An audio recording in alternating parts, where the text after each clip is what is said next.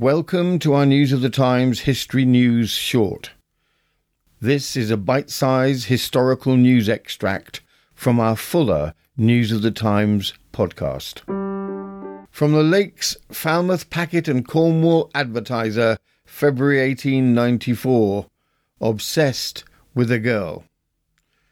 At 8 o'clock on the morning of the 13th inst, George Thomas, an ex-artilleryman, was executed at Carmarthen for the murder of Mary Jane Jones, aged 15, the adopted child of Mrs. Rosie Dyer of Tallowan Cottage, Carmarthen. The crime, which was perpetrated on the night of Sunday, November the 19th, was determined in character as it was revolting in detail. The prisoner had been for some time paying his addresses to Miss Jones, and became madly jealous because she discouraged him.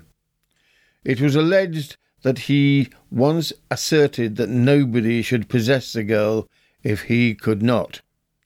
It appears from Thomas's own account that he went to chapel on the night of the murder armed with a razor and fully determined to murder Miss Jones.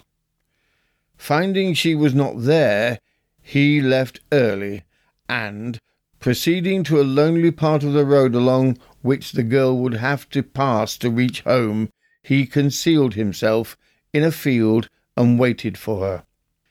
Miss Jones had been supping with an aunt at Johnston Town and was accompanied part of the way by her brother.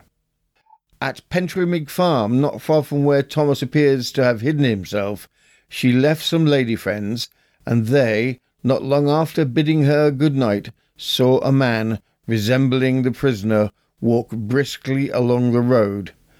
They had no cry or sound calculated to create alarm. On the same night, Thomas met Police Sergeant Jones in Carmarthen, calling him aside, and made the following statement. "I have killed the girl.